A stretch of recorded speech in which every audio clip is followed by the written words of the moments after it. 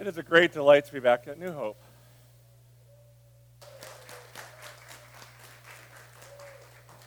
My name, if we have not met, my name is Matthew Hoskinson. And am I on? We good? Okay.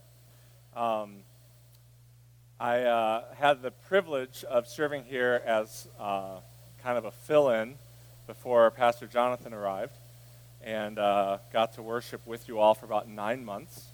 And somebody said to me when I walked in, they said, "Oh, I didn't know you were speaking today." And I said, "Until about 2 hours ago, neither did I." Please do pray for your pastor. He called me. He's actually preaching at the church that I was pastoring when I was here, which is kind of cool in God's kindness, how he's worked all of that out. But after he preached this morning, he called me and he said, "I don't think I can stand up any longer. I think I'm coming down with a fever." And I had just gone through the flu and then walking pneumonia after that, and I was in bed for 2 weeks. I'm like, "Dude, just get home, lie down, and don't touch anybody, okay?" So anyway, but the really wild thing is, I preached a few weeks ago for a church in Connecticut, and it was a last-minute deal. The pastor, kind of a similar situation, and I kind of threw this sermon together on a psalm that I'd been thinking about for quite a while. And because I was like, next time I preach, I want to preach this psalm, and I thought I would have like a week or 3 or 5 to prepare a sermon. It was like, oh, Sunday. All right, let's get this thing done. So this past week, I actually went back to this sermon and revised it, thinking if I preach this psalm again, I want to tweak it because I didn't have a good chance to before I preached it the first time. And it was funny because I thought, I don't even know when I'm going to preach again, but I want to get this done and have it ready. So apparently God has something for us tonight because he knew that I was going to be here. The psalm I'm talking about is Psalm 130. Psalm 130. It's going to be on the screen, and I'll read it in a moment. But this is a psalm that has been on my mind for the past few months. Some of you know my story over the last couple of years. I was actually here doing pulpit supply when my sister passed away of cancer. This was 2 years ago now, almost. It's hard to believe. And that was a very just dark season. 2017 was a very dark season, and God used New Hope. I've told you this, but God used New Hope in a very, very special way in my life and my family's life, for which I will forever be grateful. And whenever I get a phone call, hey, we need something, I'll be there. God willing, and I'm not lying in bed with walking pneumonia. But then on top of that, it became clear throughout 2017 and into 2018 that God was leading me away from the church that I was pastoring. And that was confusing, just to be honest. It's confusing. It's still confusing. I can't put a nice, neat bow on this story because I don't know where the bow is. I've been looking for it. And so I finished my tenure at First Baptist on the Upper West Side back in May, thinking I'm going to take about a 3-month sabbatical, and then, the next thing will come hopefully by Labor Day. Labor Day came and went. Autumn came and went. Christmas came and went. It is now February, and I'm still unemployed. It's been a very confusing season. And this psalm has come to mind over and over and over again. There's a metaphor embedded in this passage that has inspired a lot of hope during a season of waiting. I want you to look for it, see if you can find this metaphor while I read Psalm 130. A song of ascents. Out of the depths I cry to you, Lord. Lord, hear my voice. Let your ears be attentive to my cry for mercy. If you, Lord, kept a record of sins, Lord, who could stand? But with you there is forgiveness, so that we can, with reverence, serve you. I wait for the Lord. My whole being waits, and in his word I put my hope. I wait for the Lord. More than watchmen, wait for the morning. More than watchmen, wait for the morning. Israel, put your hope in the Lord. For with the Lord is unfailing love, and with him is full redemption. He himself will redeem Israel from all their sins. This is the word of the Lord. Now this psalm, as you can see, has 8 verses, and it actually breaks down quite nicely into 4 parts. 4 couplets, if you will, if you're thinking in terms of poetry. And you saw those 4 couplets on each one of the screens. First, you have, in verses 1 and 2, this desperate cry that comes from the depths. Out of the depths I cry to you, Lord. The word depths there signifies trouble or despair. And he is literally begging God. When he says, hear my cry for mercy, he uses a word that we don't use much anymore outside of church. It's the word supplication. You know what a supplicant is? A supplicant is the person shaking his coffee cup through your subway car asking for money. That's a supplicant. Now, he might genuinely be a supplicant, or might be acting as a supplicant. We don't know. But some of the beggars you see really are beggars. They really have nothing. And all they have is what they're wearing or what they're carrying. A supplicant makes supplication. They're begging. That's the word he's using here. When he says, my cry for mercy, he's saying, God, I am begging you because I have nothing. But first, you have this desperate cry from the depths. But why should God hear us? After all, he is big and we are small. There's, 7 billion people in the world. We're just one of them. And on top of that, he's holy and we are not. How can we presume to ask for God's attention when we are not all that we should be? Well, that's where the second couplet comes in, verses 3 and 4. These 2 verses affirm God's merciful character. Lord, if you kept a record of sins, this means this is an accounting term. This is what I was doing last night when I was figuring out all of my business expenses. And I've got a stack of receipts, and I'm entering them into the spreadsheet one by one. Like I am keeping tally of every single thing that I can deduct, right? Because that's just smart. That's what this word is. God, if you were to take my life and open up your version of Microsoft Excel and keep a tally of every single sin that we have committed, who could stand? But the psalmist is confident. God is a forgiving God who grants sinners access to his presence. So he's confident that God is merciful. Thus, in verses 5 and 6, the psalmist is resolved to wait. Did you hear how many times he uses the word? I wait. My whole being waits. In his word I put my hope. I wait. What is he waiting for? He's waiting for God to act. When he says, in his word I put my hope, the specific kind of word he's talking about is your promise, God. You've made promises to me as your child, and I am waiting to see those promises come to pass. I set my hope in the fact that you will, because you're merciful, do the thing you said, but I haven't seen it yet, so I am waiting. Crying out to God from the depths, and his expectation is that God will step in and act on his behalf. And this is precisely where the psalmist embeds the metaphor that has been stuck in my mind for months now. More than watchmen for the morning. He says it twice. And I've mentioned this in the past here before, that when you see something in the Bible repeated, it's not because the writer ran out of ideas. I'll say that again. He's not using a word processing program where he can put things in bold or italics. He repeats it for emphasis. But maybe even more than that, I wonder if he's actually trying to give us the feeling of being a watchman. You know what a watchman was in the ancient world, right? Cities had walls. At night, they'd close the gates so that everyone inside was safe from the enemies outside.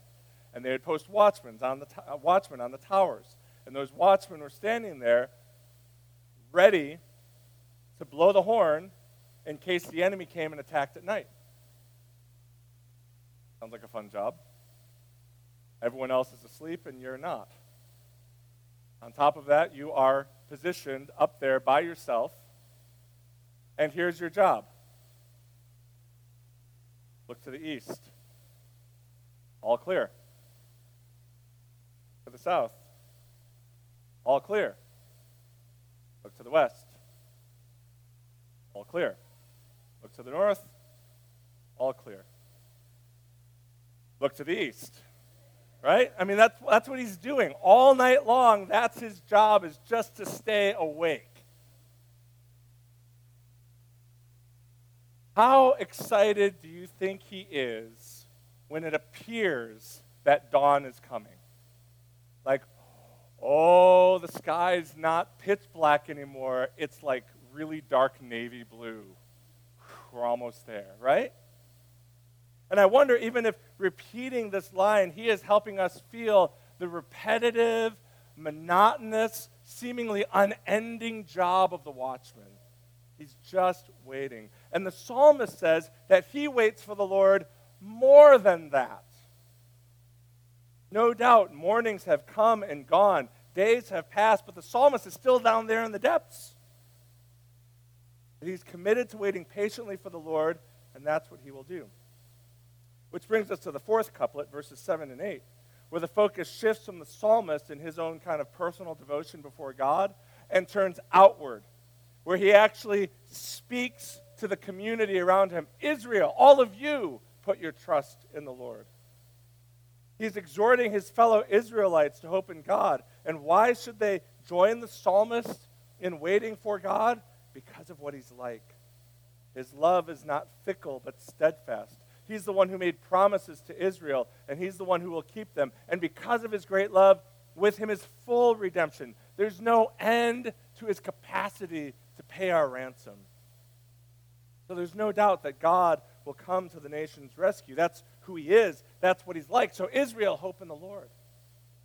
It's a beautiful psalm that offers much hope. And goodness, I could stop the sermon here, but you all know I'm not going to. But I could stop the sermon here, and I think most, if not every single one of us, whether you consider yourself a Christian or not, could walk away from this psalm with some things to think about in your own life. But there's something about the Psalms that is, can I put it this way? They can be deceptively personal.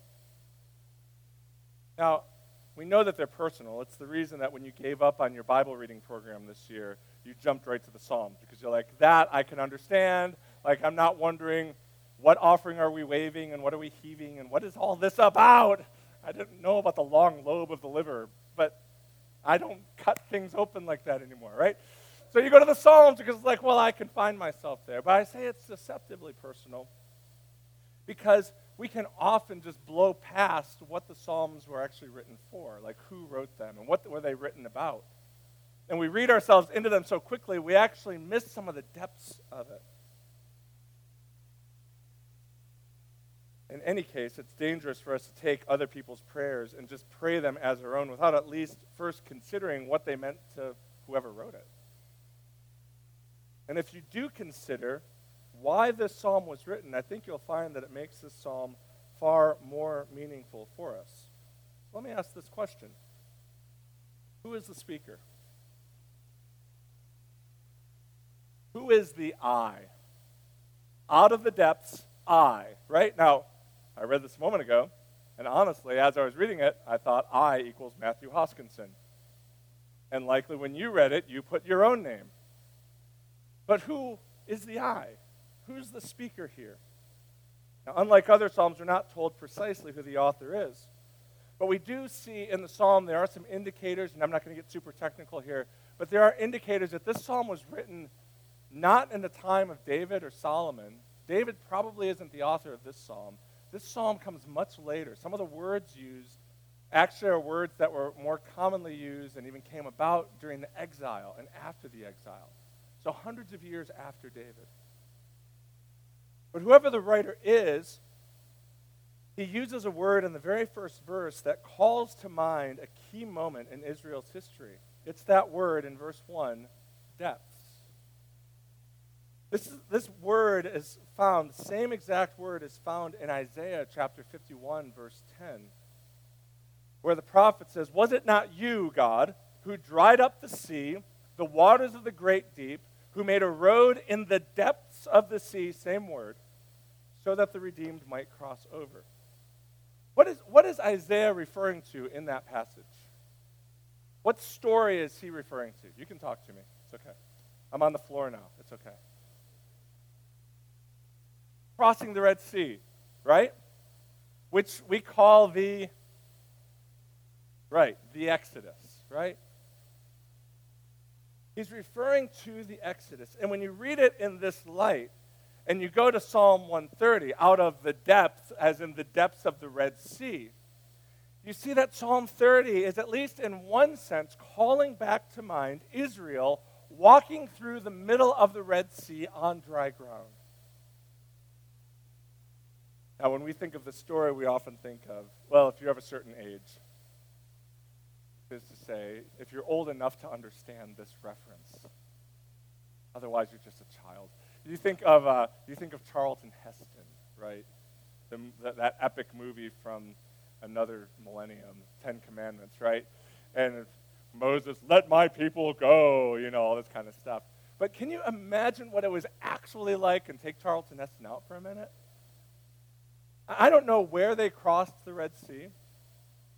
We're not given that specific location. But at its deepest, the Red Sea is over 7,000 feet deep. 7,000 feet deep. I don't know, how tall is the tallest building? How tall is, World Trade is 1776, right? 1,776, I can remember that. That's probably why they did that, maybe. Someone was probably thinking about that. Okay. Imagine that that's a wall of water, and that's on your left-hand side. And then there's a matching one on your right-hand side. Now, the difference between 1,776 feet and 7,000 feet probably is minimal, because at some point you just go, actually, you probably couldn't say in church what you would say in that moment, right? Right? And as cool as it is that you're walking on dry ground, the reality is this is some scary stuff you're going through. Because, can I put it this way? Like, we read Exodus 14, and we already saw the movie. We know they're going to get to the other side. Exodus 15, they're all going to dance and sing. They don't know that when they're down there. And it took a whole 24-hour period to get everyone through. So, you've got everything your own. You've got your whole family. Talk about a family vacation, right? Like, National Lampoons has nothing on this. Can you imagine traveling with your parents and you and your siblings and your kids and their kids through that? Like, just the traveling part would have been enough to say out of the depths, right? Just going anywhere. And if you're a parent, you know what I'm talking about. But in the midst of the Red Sea,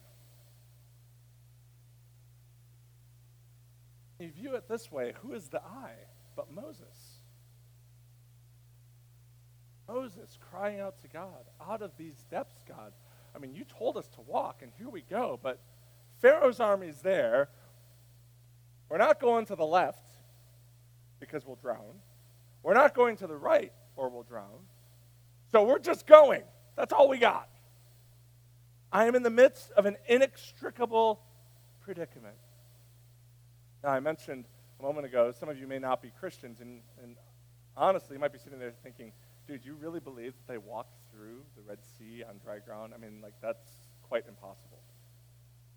And if that is the question you have in your mind right now, first of all, let me just say, I'm glad that you're here. Seriously, I'm honored that you're here. Because if you're not a Christian, you had to have known that coming to a meeting of Christians, you're going to hear something that you just wildly disagreed with. And it's unlike people in our society today to go somewhere where you know you're going to hear something you disagree with. So thank you. And I appreciate that question as well. I'm not going to answer it right now, though. So if you could just hold that question, I'll come back to it in a few minutes. But for now, if you could just let me run with this, okay? And I think in the end it'll make sense why. So here's the nation walking through the Red Sea with Moses crying out desperately from the depths of the Red Sea, affirming, God, I know what your character is like. I know that there's forgiveness with you. I know that you're not going to wash us under this flood because of our sin. And he's committed to waiting patiently for God's deliverance. And there he is in verses 7 and 8, calling out to his brothers and sisters, put your hope in the Lord. Keep walking. Here we go.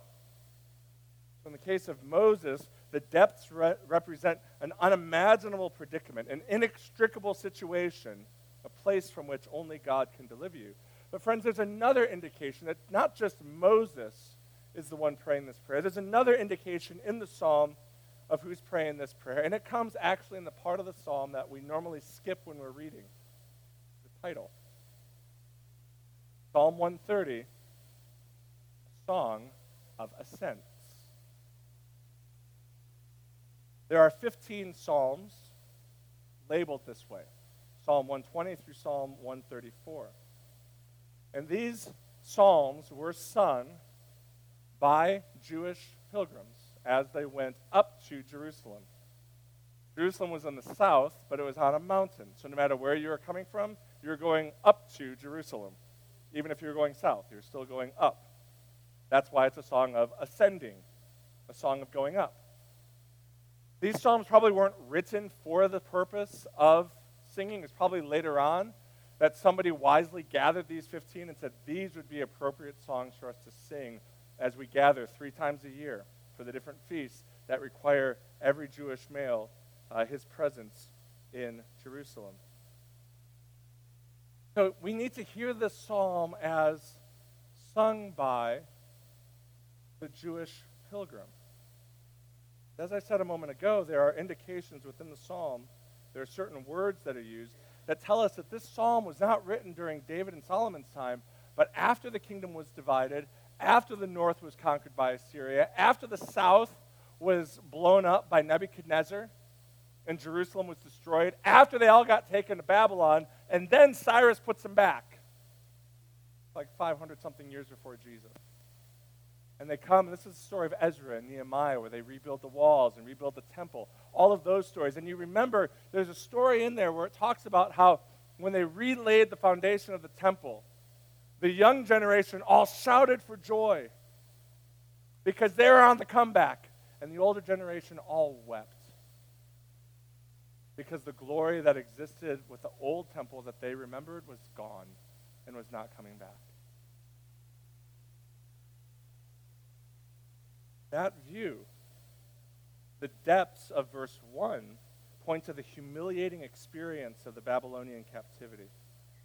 Even though the people have now been rescued from that predicament, the glory days are long gone, and they're left as a tiny nation surrounded by enemies. God had rescued them from Babylon, God had rescued them from Egypt, and now they stood in need of God's continued protection. But there was one big difference between the Exodus, Red Sea, and the exile. In the Exodus, God delivered the people from their enemy, but in the exile, God delivered his people to their enemy, right? God delivered the people from Egypt with Moses, but in the exile, God handed them over to Babylon. Why? Because of their sin. That helps us understand the question in verse 3. Lord, already our sins have taken our people and put us in exile. As much of an enemy as Egypt was, as much of an enemy as Babylon was, the psalmist recognized that they had an even greater enemy inside of them, their own sin, their own propensity to wander away from God, which is why Psalm 130 is also known as one of the 7 penitential songs, one of the songs of repentance, like Psalm 51 and Psalm 32. The exile exposed their guilt, and that helps us see a connection between 2 kinds of depths. We can start reading ourselves back in now, ourselves as the I. One kind of depth is like Moses. You're in an inextricable predicament and you don't know how to get out. But another kind of depth is the weight of our own sin and guilt. And I say there's a connection between those two. But it's not the connection we normally think it is. We normally look at those 2 things on the right-hand side there and say, I'm in the mess I'm in because God is judging me for my sin. I'm in this, I'm having, this relationship is falling apart because I sinned back there 3 years ago, and now I'm bearing the consequence for that sin. That's how we think the two work. And I'm here to tell you that's a lie. God is not judging you for your sin. That's an awfully bold thing to say. How can I say that? I can say that because if you got God's judgment for that sin 3 years ago, you'd be in hell right now. And so would I. Which means as bad as the situation that you're in right now may be, and I'm not questioning that it is a terrible situation, it's not what you deserve. What you deserved is far worse. So for us actually to say, I'm in this mess because of my sin, actually makes us think our sin is like this big of a problem, where God could give us one bad problem, one bad situation, and that atones for it. We don't think of our sin as nearly as big as we ought to, because if we did, we'd realize that, hey, cancer is not God's judgment for my sin. Compared to hell, cancer is mercy. But there is a connection between these two. And here's the connection that we need to see. The connection is not, I'm in this mess because God is judging me for my sin. The connection is this. God uses the mess we're in to expose the mess within. He's put you precisely in that inextricable situation to just expose what's there. That you really are angry. Like that is who you are. That you really are bitter. And you can cover over that. You can dress up nice on a Sunday, sing the songs, raise your hands, all that stuff. So how does God get our attention? He puts us in the depths. Because he knows that anger or that bitterness or that, and it could be a wide variety, that lust, he knows that stuff will actually kill us, kill all of our relationships. And he loves us too much to let us go on deluding ourselves thinking we're just fine. So he puts us in a mess, not to judge us, but to expose us.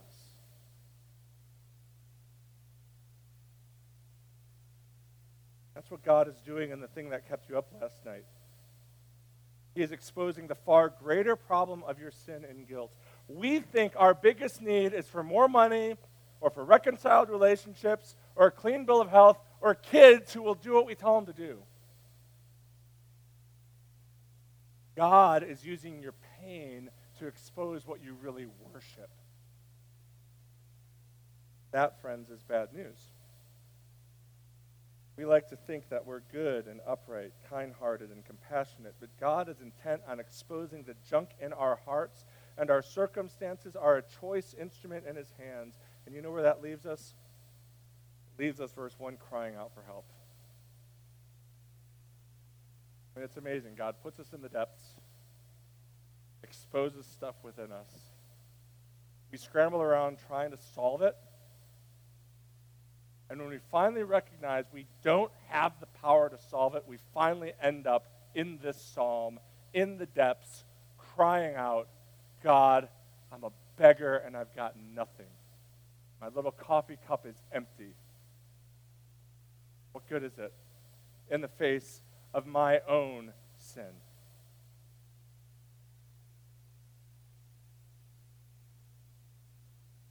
How do we know that God will hear us?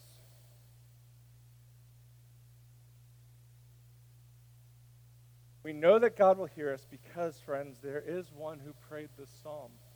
One more. And he is the ultimate voice behind Psalm 130. The voice you should be hearing pray this prayer is not your own voice, not Moses' voice, and not some random Jewish pilgrim's voice. The ultimate voice behind Psalm 130 is Jesus. 130 is all about him. After all, during his earthly life, remember, Jesus made a pilgrimage to Jerusalem 3 times a year. And what did he sing on pilgrimage? This psalm. I literally mean Jesus' mouth moved and these words came out. He's the voice you need to hear. He prayed this psalm. Even though he prayed this psalm with everybody else, he prayed this psalm like nobody else. Because Jesus experienced depths unlike anything Moses or his fellow pilgrims or you and I have ever faced. I mean, what are the depths for Jesus but his whole earthly life in its entirety? Stepping out of heaven onto our world. From the heights of heaven to our earthly existence, his whole life was an experience of this psalm, and then it was a steady and progressive step downward until it reached the lowest point of all, when on the cross, he cried out to God, "My God, why have you forsaken me?" Called out to God from the pit of God's wrath. And you say, well, but why should he, the perfect Son of God, undergo divine wrath? I mean, I thought God didn't keep a tally of sins. I thought God took his ledger and didn't even have one. He just threw it out. Friends, no, it's not that God keeps no record of wrongs. That would be unjust. It would be unjust for God not to keep a record of wrongs. Or else rapists can just go off. God doesn't keep a record of it. Your pain doesn't matter. No, friends, what has God done with our record of wrongs? Paul tells us in Colossians 2 that God forgave us all our sins, having canceled that record that stood against us.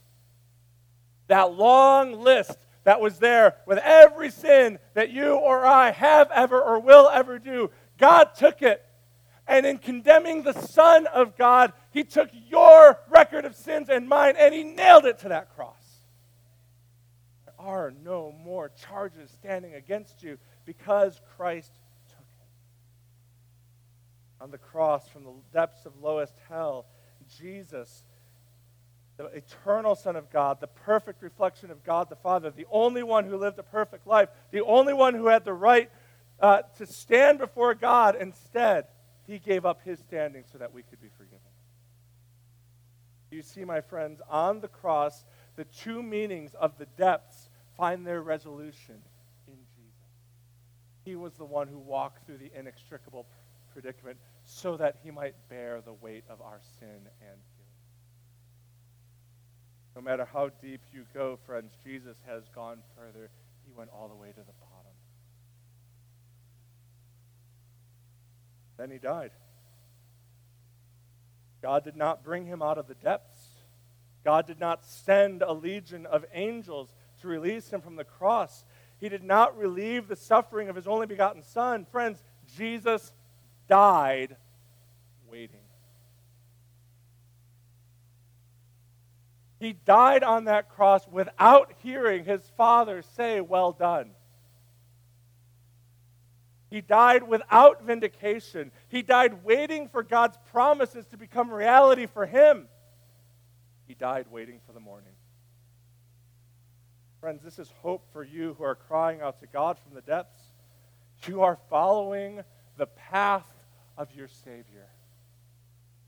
Don't believe the lie that being in the depths means that God has forgotten you. No, my friend, being in the depths means you're walking where Jesus walked. And like him, you got to grapple with this. Like him, you may die before morning comes. Cancer may take your life. Your relationships might never be the same. You might live in poverty the rest of your life. But friends, even if you die before morning dawns, even if your life ends before you see God's promise come to reality, make no mistake, morning will dawn for you. That pitch blackness will turn bright. How do you know this? Friends, because as our gospel writer Matthew tells us, it was at dawn on that first Sunday that God answered Jesus' prayer. The angel told the women, I know you're looking for Jesus who was crucified. He's not here. Morning has come. He is risen. Friends, Jesus has been vindicated, and this is the only miracle that matters, the resurrection of Jesus. That he literally rolled the stone away and walked out in his body 3 days after he was crucified. And for those of you friends who question what I said about the Red Sea and like, how does that even work scientifically? Here's where I would come back to that and say this.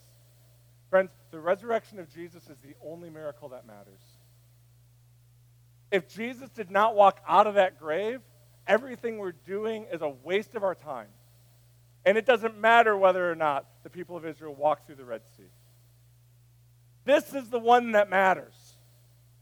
Friends, if Jesus did walk out of that grave, then he really is God. And he really can do anything. Friends, he has and he will.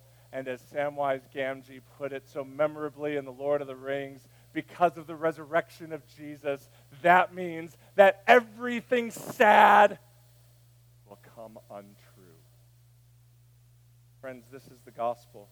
Jesus lived the life of waiting and faith and hope that we have failed to live, and he did it so that his life of waiting and faith and hope could be ours. And then Jesus died the death we should have died so that we might have standing before God and be forgiven of all of our sins. And then Jesus rose from the dead to give us new life and to usher in the recreation of all things. And now, friends, this risen Lord stands before you today and quotes out to you the verses 7 and 8. O Israel, O new hope, put your hope in the Lord. He's been vindicated. He's been proven true. Look at my own life. I died and I rose again. You can trust him.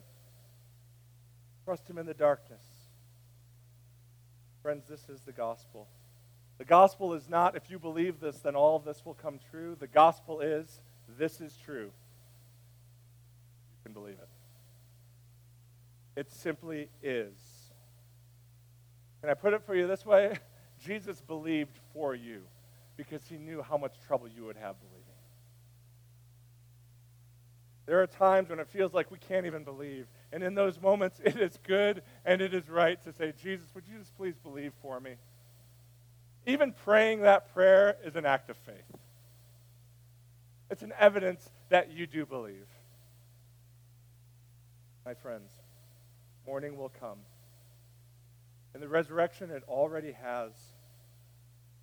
It's not unlike the fact that it dawns earlier in Portugal than it does here.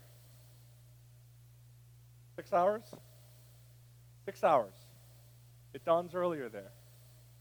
So they get to experience the sunrise first. We don't see it yet, but it's coming. The resurrection is the dawn in Portugal. And one day, it's going to dawn here. I love the way the church father Augustine put it, and I'm going to close with this. It says, the Lord, through whom our sins have been forgiven, arose from the dead at the morning watch, so that we may hope that what went before in the Lord will take place in us. He continues, our sins have been already forgiven, but we have not yet risen again. If we've not risen again, what has taken place for him has not yet taken place in us. But he arose on the third day and now speaks to us. What you have seen in me, hope for in yourselves. Because I have risen from the dead, you also shall rise again. Just waiting, friends. But no doubt, morning will come.